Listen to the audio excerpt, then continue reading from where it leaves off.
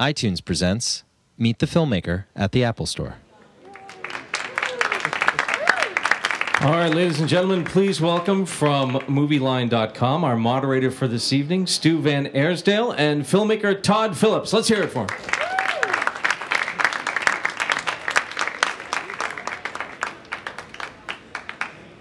Hi. How's it going? Thank you very much for coming out on a Friday evening. Very pleased to have you here to meet Todd Phillips. How are you, Todd? Very good. Thank you for coming out here. We've been out in New York just doing press and doing screenings, and then somebody said you could do this event at the Apple Store, and it sounded cool. And yeah, very good. Very excited. The movie opens in a week, and we'll see. Awesome. You've got some extraordinarily good buzz going around this film right now. It's kind of out of control. Was there ever a time when you were on the set where you realized as a director, we really have something here? I mean, was there a specific moment or scene? Not really. I think as a certainly when you do comedies, you never know what you have until you show it to an audience, and you always feel like this is not working. This doesn't make sense. Even in the editing and you're just like, I wonder if this even makes any sense at all. And then once you start showing it to audiences and you hear 400 people in a room all laughing at one time is when it really sort of, you feel like, okay, you start getting confidence. And the movie really has oddly been building a real good buzz on it. And there's no real stars in it, and it's one of those films, and we'll see what happens. Yeah, and there was, I guess, there's been talk about like a particular screening, like a test screening or something that was just an amazing hit. Were you at that screening? Do you remember like the first time you saw it with an audience? Well, yeah, of course. No, you get all those test screenings, and they've all been played pretty well. But I think maybe the one you're referring to, the first one we do for the studio, which is really the second or third time we screen the film, and yeah, it's always just been, I did another movie called Old School, and thank you. And this sort of these screenings harken back to that, in that it plays like a rock concert. When there's 400 people, it's a little different here, but when there's 400 people in a crowded theater and they're just ready to laugh, it really plays like a rock concert, and it has a really good vibe to it. Speaking of Old School and a lot of the narrative films you made, I mean, you basically are a filmmaker. You've made movies about guys, ensembles of guys, and kind of how guys behave together and relationships between men. And when you got the script for The Hangover, was there ever a time when you looked at it and said, I've kind of done this, or did you just know that you had to do it? Well, what I liked about this script was not so much that I felt like I did it. What I liked about it was doing a movie about an event without ever seeing the event. In a weird way, this movie's about a bachelor party, but you never see the bachelor party. And I like the idea of telling a story. It was almost like a detective story. It starts at the end, the film, structurally, and little clues lead you into what happened. And that was the part that appealed. I mean, I also, yes, I do movies about guys, and that's a whole different thing I've been wrestling with my whole life. But it was more the structure and the storytelling part of it that was appealing. Because that was what struck me about was that it is a detective story, and it's a comedy, of course, but it's a detective story. These are guys on a quest, and I guess were there any specific influence you had as a director, like telling a detective story, something nonlinear, kind of out of. No, I mean, I had a ton of influences when I was younger. I mean, I grew up on comedies like Stripes and Blues Brothers, and sort of men on a mission comedies that I always found really appealing.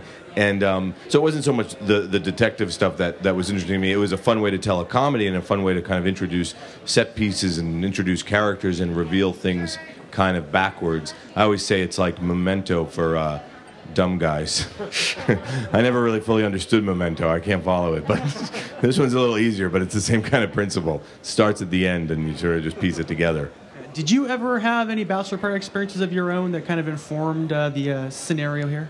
No, I mean, all my movies tend to be about guys and about sort of these weird male rituals of bonding, whether it's Old School and fraternities, or I did a movie called Road Trip before that, and this film. And it's more because I grew up with women only. I didn't have a dad, and I grew up with 3 women, and I've never really understood fully men's relationship with each other. And I also always find it uniquely awkward, the relationship between heterosexual guys, and there's never the intimacy that women have in their relationships, and when there is, it's really awkward. So it's just been something I kind of find as a good starting point for comedy. Those films have been, I mean, more and more of them are coming out, obviously the Apatow brand, and the bromance that we all hear about. I mean, what do you make of kind of the advancement of that genre and the expansion of it and the popularity of it as well? Well, again, I don't think it's a new thing. I think if you look back at Animal House and Stripes and Blues Brothers and Ghostbusters and all those movies were the same thing. They're kind of bromance, men on a mission kind of movies. I mean, the Apatow stuff, which I love, to me are sometimes can be, they're a little more sentimental than probably my movies, and they're a little more ironic. I don't really do irony either. It's like Memento. I don't get it. It goes over my head. This stuff is just sort of plain funny. But I do think that, like, I Love You Man, which was not an Apatow movie, but a really well done, really one of those bromance things. I don't know. I guess things just go in cycles, but it does feel like comedy is definitely, everything oddly, and people don't realize this, I think, about movies, but the business so much. Everything really revolves around casting and castability and, like, Judd, for instance, has some really funny guys that he likes to work with, and you kind of build projects sometimes around guys. And in this film, a lot of you probably don't know who Zach Galifianakis is, or maybe you do, but I think after this movie comes out, people are really going to start to notice him. And he'd been somebody I always wanted to work with, just being a fan of his stand-up and the things he does in L.A. He's a brilliant stand-up comic, and it's not even stand-up because it's more like performance art. And it's never really been something easy to translate into a movie. So really what appealed to me about this film, even more than that kind of backward storytelling, was the castability of it. And I thought, oh, this is a great role where I could take this character and make him more left-footed and more out of step and do it for Zach. Yeah, well, let's talk about the casting, especially with Zach.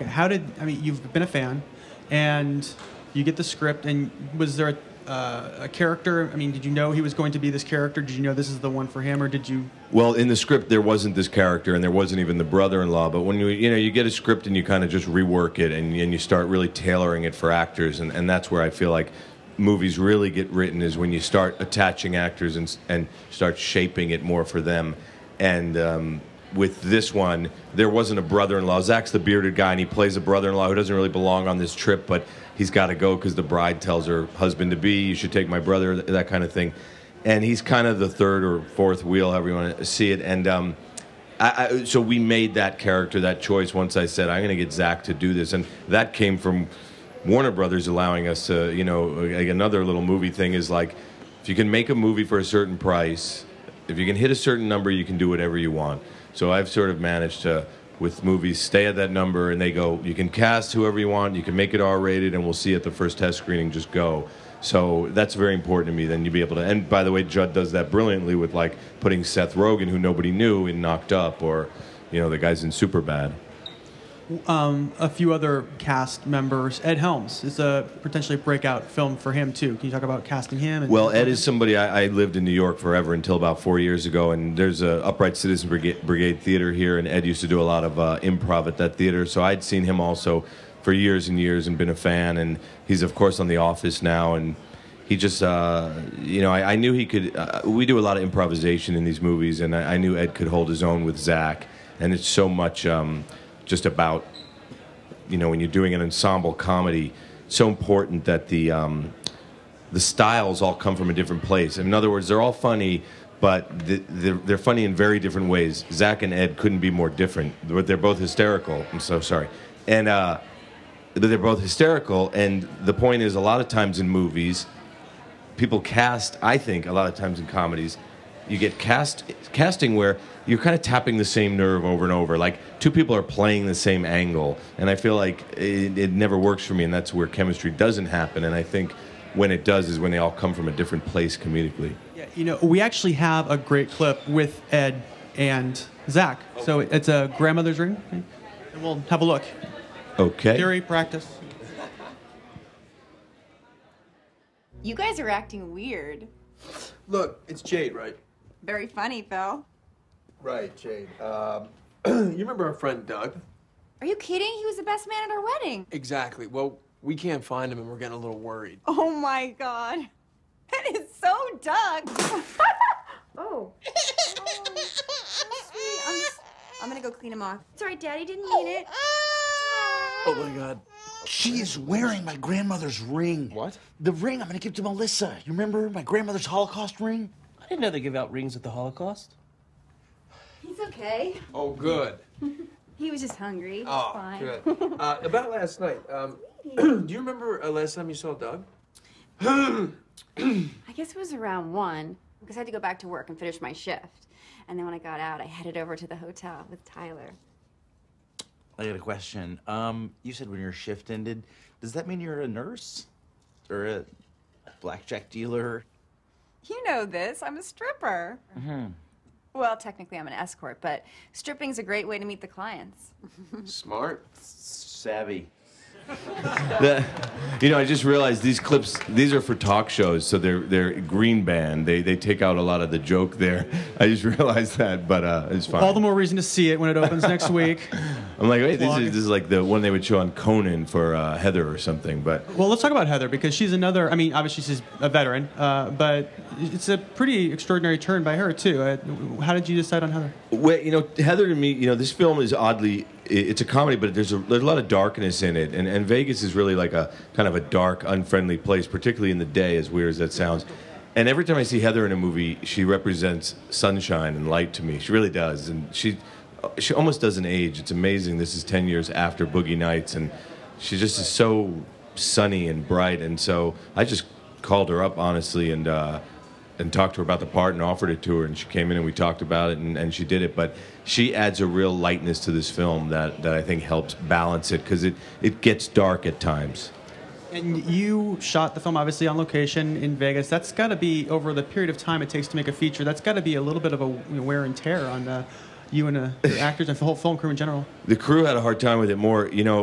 Vegas is a city of temptation and of distractions, and we lost a few crew members, I think, to the city, and it's true. It's how there are gateway drugs. Vegas is a gateway city, and it just all leads to bad decisions. And we literally would be like, "Hey, where's the electrician?" And no, there's a new guy. We got a new guy because the wife had flown in and put him in rehab.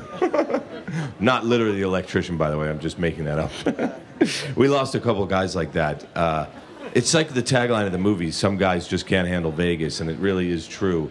So I had a great time. I was ready to go back a week later, but some people 3 months is a long time. Right. Well, and plus you get shot during the day. A lot Shot of in the the time. day, and then we, in the day for a lot of it, because the movie again is The Hangover. It's the morning after, and you see Vegas in a very different way in this movie because you're so used to seeing it at night, and all the lights and all the darkness of night block out all the in between stuff, and you realize it's a very ugly, very sort of desperate city sometimes. Did you want to tell a story about Vegas at all? Something. I mean, that I think appealed to Vegas is a big character in the film, but it wasn't so much that I wanted to tell a story about Vegas. I do think Vegas is, like I said, a place where people go to make bad decisions. I say that in Vegas, it's just a million alter egos walking around. Nobody goes to Vegas and behaves like themselves.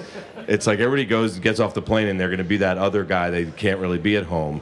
So it's a bunch of alter egos all sort of bumping into each other, and I feel like it's just kind of fascinating in that way. Mike Tyson shows up in the film as well, and he's got actually a much bigger role than the trailer might let on. It's not necessarily a cameo. Can you discuss the process of recruiting Mike and casting him and directing him? Yeah, when you think of Mike Tyson, the word approachable is not the first thing that comes to mind. I didn't know that, we wrote that in later when we were rewriting the script. That wasn't even in the script. The tiger wasn't in the script, and we kind of tweaked it, and we wrote in this Mike Tyson scene, and I thought, boy, it would be great if we can get Mike, and let's see what happens. And I called his manager, and I sent him the script, and he sent it to Mike, and Mike called me that weekend, and he loved it. And he loved the opportunity to, as he put it, show his giddy side, which I thought was really cool.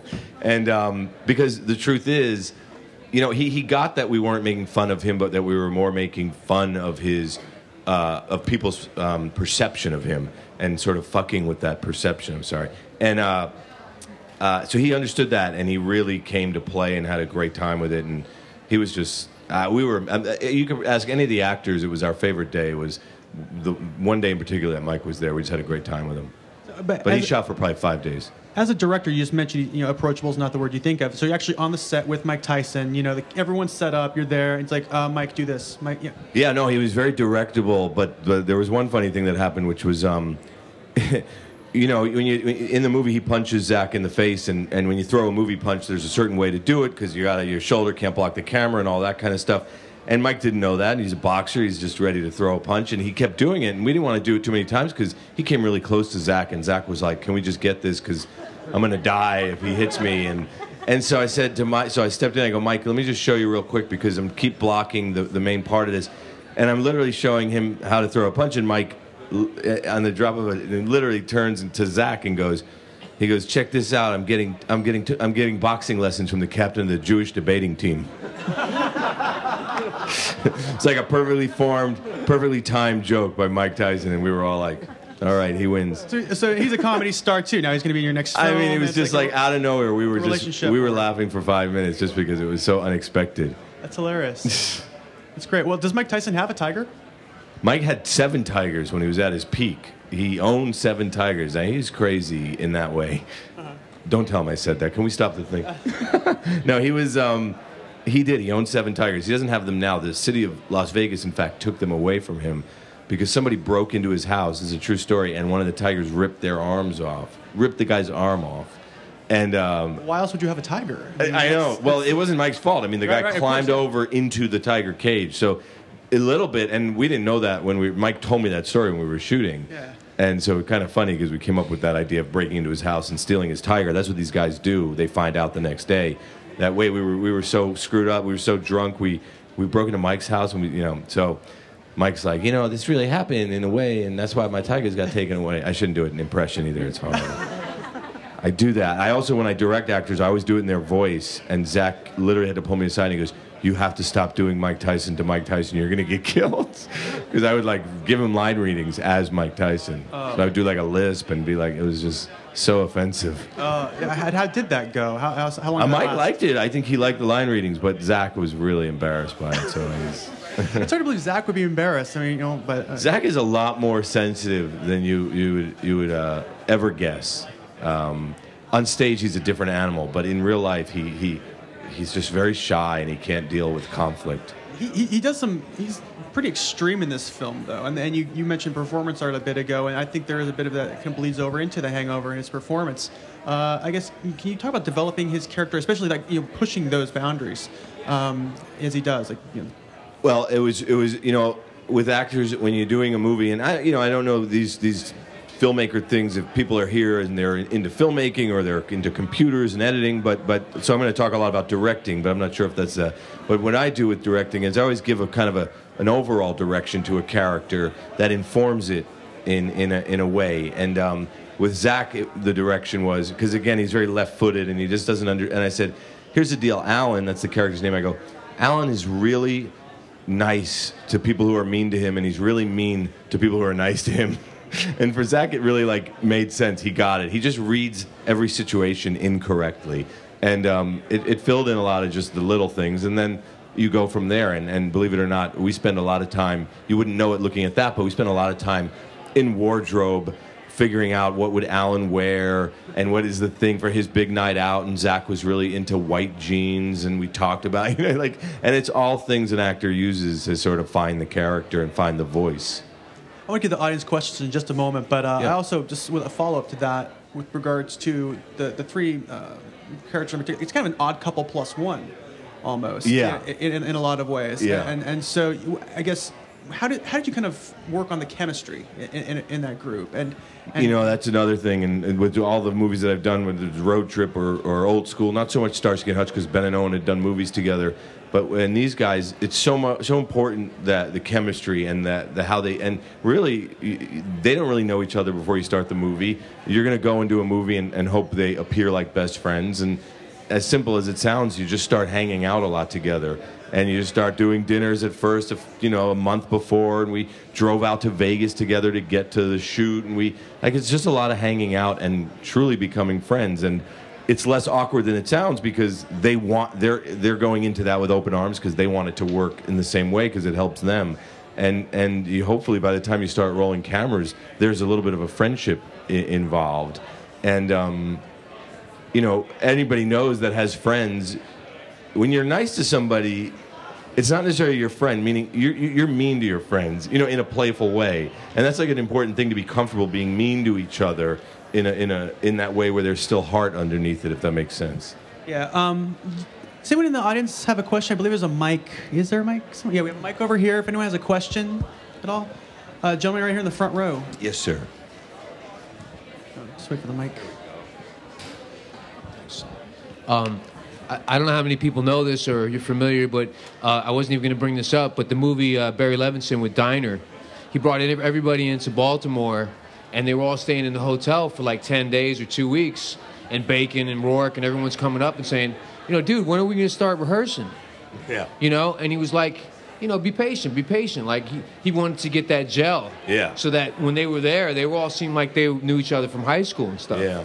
But anyways, just a comment. That I thought you were going to say, and then he's like, before they realized that they were rehearsing just by hanging out and just by doing that, because in a sense, we don't do rehearsals either, but we hang out all the time and we go out and it's just a whole process, like you say. So it's good to know. It's to hear that someone like he does that. And then my simple question is, are there any scenes or lines or moments in this film that were done with the actors' improv ability that's not on the script?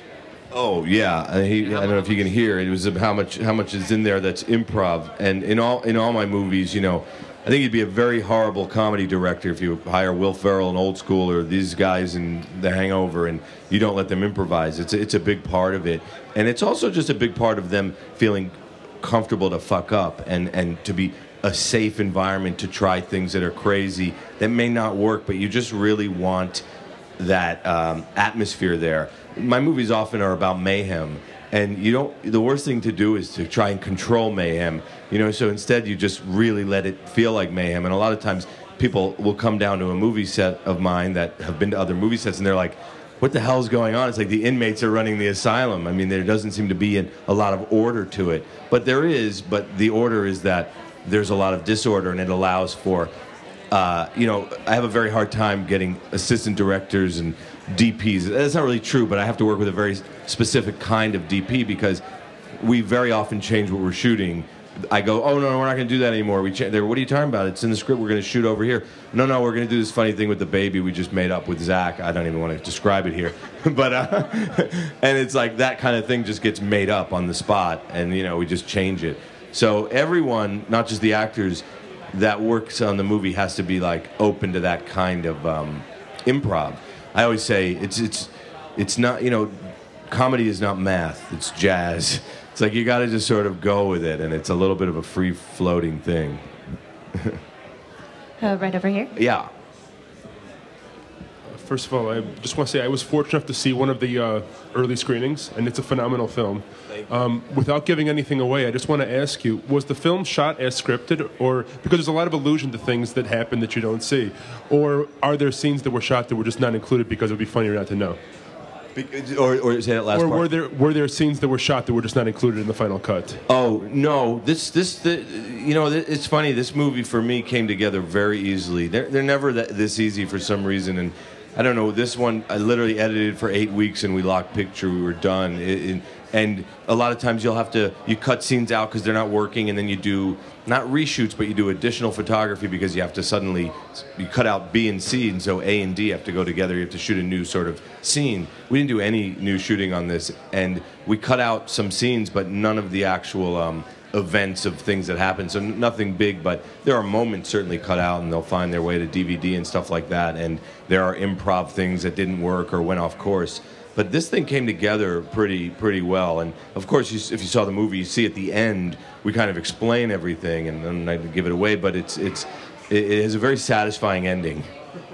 Is the chicken in the closing, in the ending? Is the chicken ever explained? The chicken is explained in my head. But because people ask about, hey, there's a reason for everything, but some of it's just in my head. And this chicken is there because they stole it because they were going to feed the tiger. Oh, okay. But you wouldn't know that watching the movie. But I explained that with the guys on the DVD commentary. Have you seen the new banners that Warner's has? The chicken is course, actually yeah. He's a got his own character. poster. He's got his own poster. The chicken and the tiger. Where's Doug? Yeah. It's great. It's funny. Anyone else? They've done a really aggressive marketing campaign.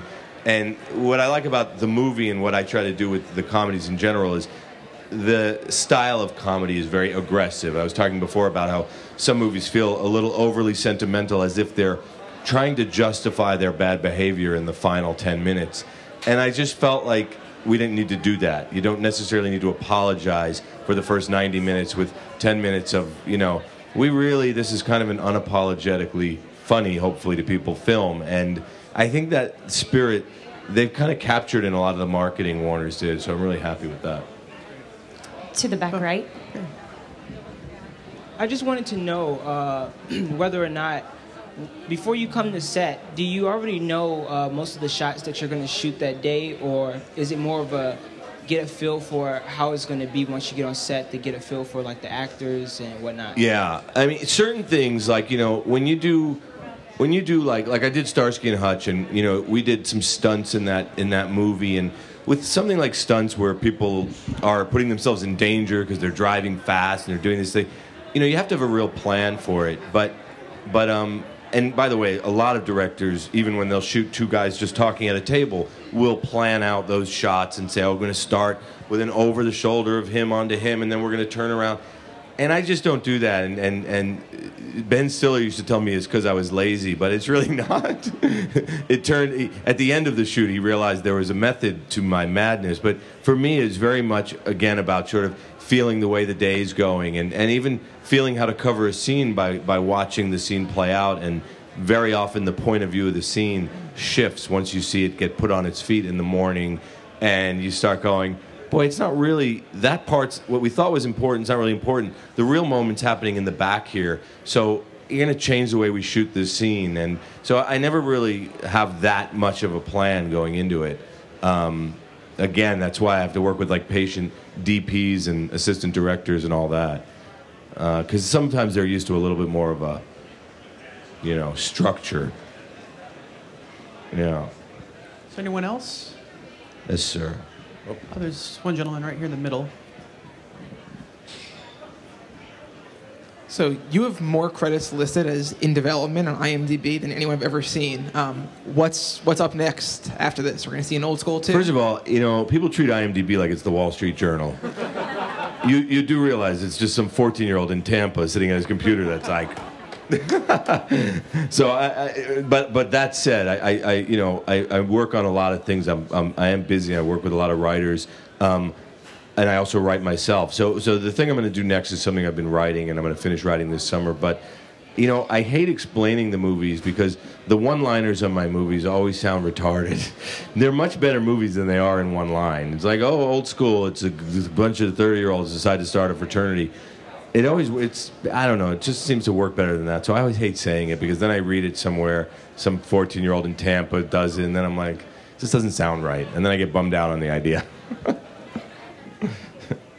I want to ask you, you started in documentary, obviously, and you haven't made one in quite a while. In fact, I think the last one you made still hasn't been released, has it? Has it been? Oh, yeah, no, the last one I made was on a band called Fish that I made right after Road Trip.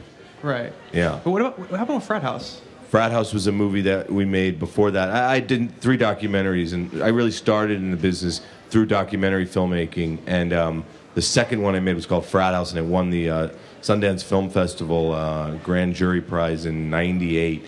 And the movie was never released. We made it for HBO. There were some legal issues with it. Apparently, you can't give kids weed and then film them. I didn't know that. I didn't know that. Lesson learned. Lesson learned.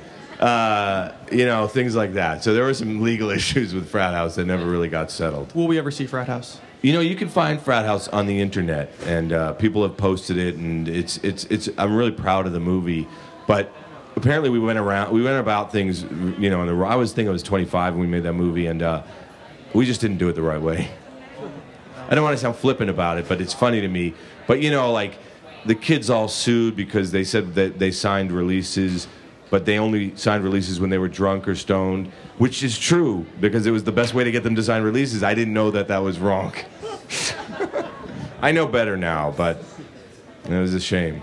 Your first film, or at least the G.G. Allen documentary, Hated, is quite kind of a monument in a lot of ways in pop culture and music culture, punk culture, and in Old School and your more dramatic films, including The Hangover, narrative. So I'm sorry, exactly, scripted films. you have a tendency to definitely push the envelope, and Hangover, I think, is as far as you've ever I've seen an R rating pushed, in years, if ever. Does that, I guess, temptation to push extremes and to really, find the line and cross it when you can, appeal to you as a filmmaker? And is that just something you want to continue doing?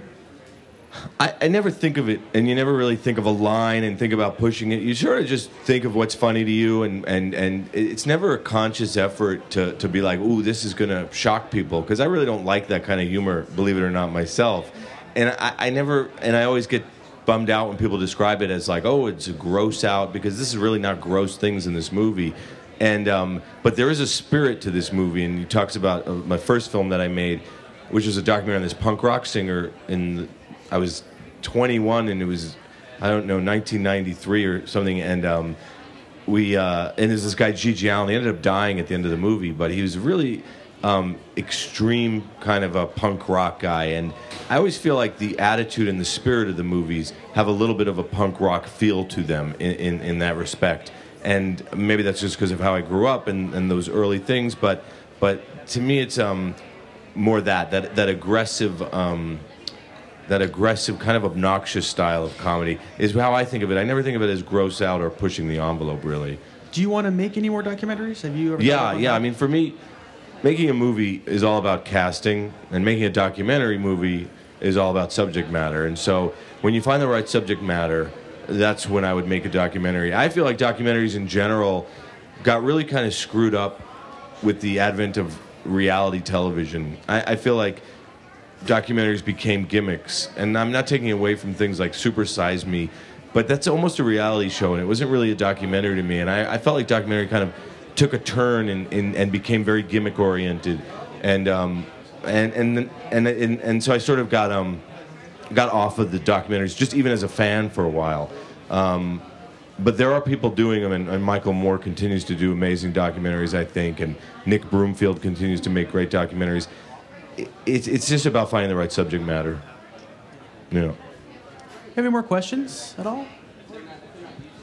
Back right. Oh, okay.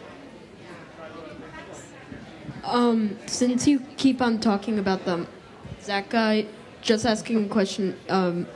You don't really talk about anyone else except for him. Did anyone else have any problem? Have any problems? Yeah, because you keep on talking about the Zach guy. Oh, I was talking about Zach because he was in that Mike Tyson scene getting punched, so he happened to be there at that moment where he was getting punched. Okay. I'm in love with him. No, there wasn't really any problems, but Zach also, Zach's a real standout in this film in a way, and if you've seen it, you saw it, and he really kind of captures the movie he didn't steal the movie, but he's a pretty amazing turn in the film, and quite honestly, I just had lunch with him, so maybe I'm being affected by that. But well, I mean, you look at the breakouts. Like Will Ferrell he was a star before Old School, but I mean, he was like, that really was a kind of a star-making performance in a lot of ways. And this is a star-making performance for Zach. I hope it is, yeah. So, do you talk to him about that? Has he? I mean, what discussions have you had in terms of Zach is somebody who is very resistant to being a star, believe it or not, in a real authentic way, not in the humble kind of hopes it happens. Zach has a real resistance to it. Zach lives on a farm in North Carolina when he's not shooting or doing comedy. He's not loving that sort of Hollywood life that maybe is around the corner if he's continues to do more films or what have you. But I do think it's going to be inevitable and it's going to happen. I mean, there's a huge 6-page feature on him that's coming out this Sunday in the New York Times and the magazine. I mean, it's just stuff like that. He's starting to really get recognized. Today in the Wall Street Journal, they did a 2-page piece on Zach. Here I go again. But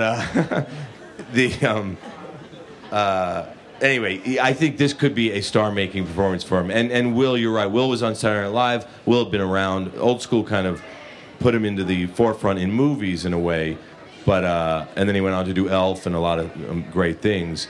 But I think this could be that for Zach, and I also think the other two guys, Ed Helms is I can see Ed doing a lot of movies and really connecting, and Bradley Cooper's just on fire, but he was kind of on fire before our movie anyway. Any more questions at all? We only have a few minutes left, so speak now. Oh, we have one gentleman. Okay.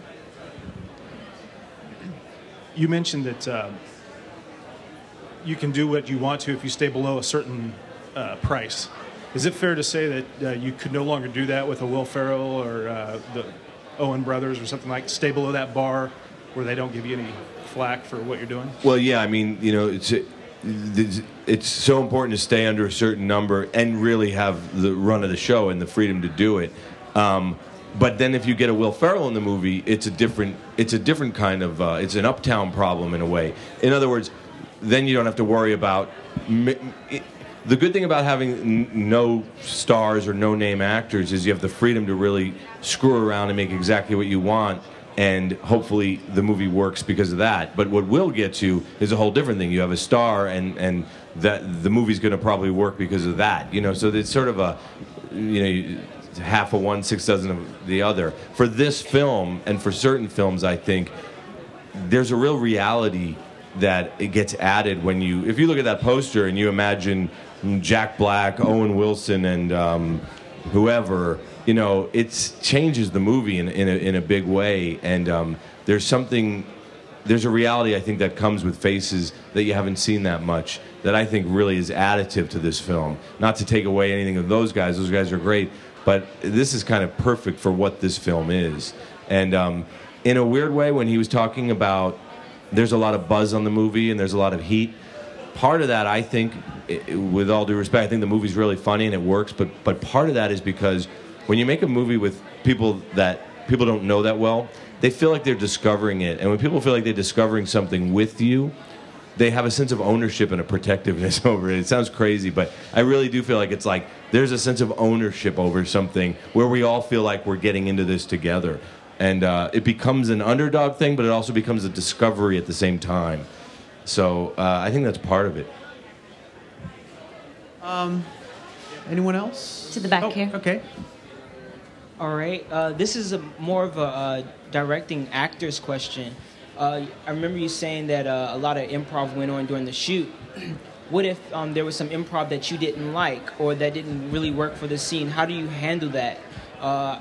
You know, like not making the actors feel awkward. Like right, yeah. Well, the truth is you handle it in editing. You know, you let it all happen, because the worst thing you could do, I think, as a director is rein people in a comedy at least. I mean, you know, it really depends on the movie, but in my kind of comedies, which are just about ridiculousness and, you know, and like I said, mayhem, the last thing you want to do is rein that sort of thing in.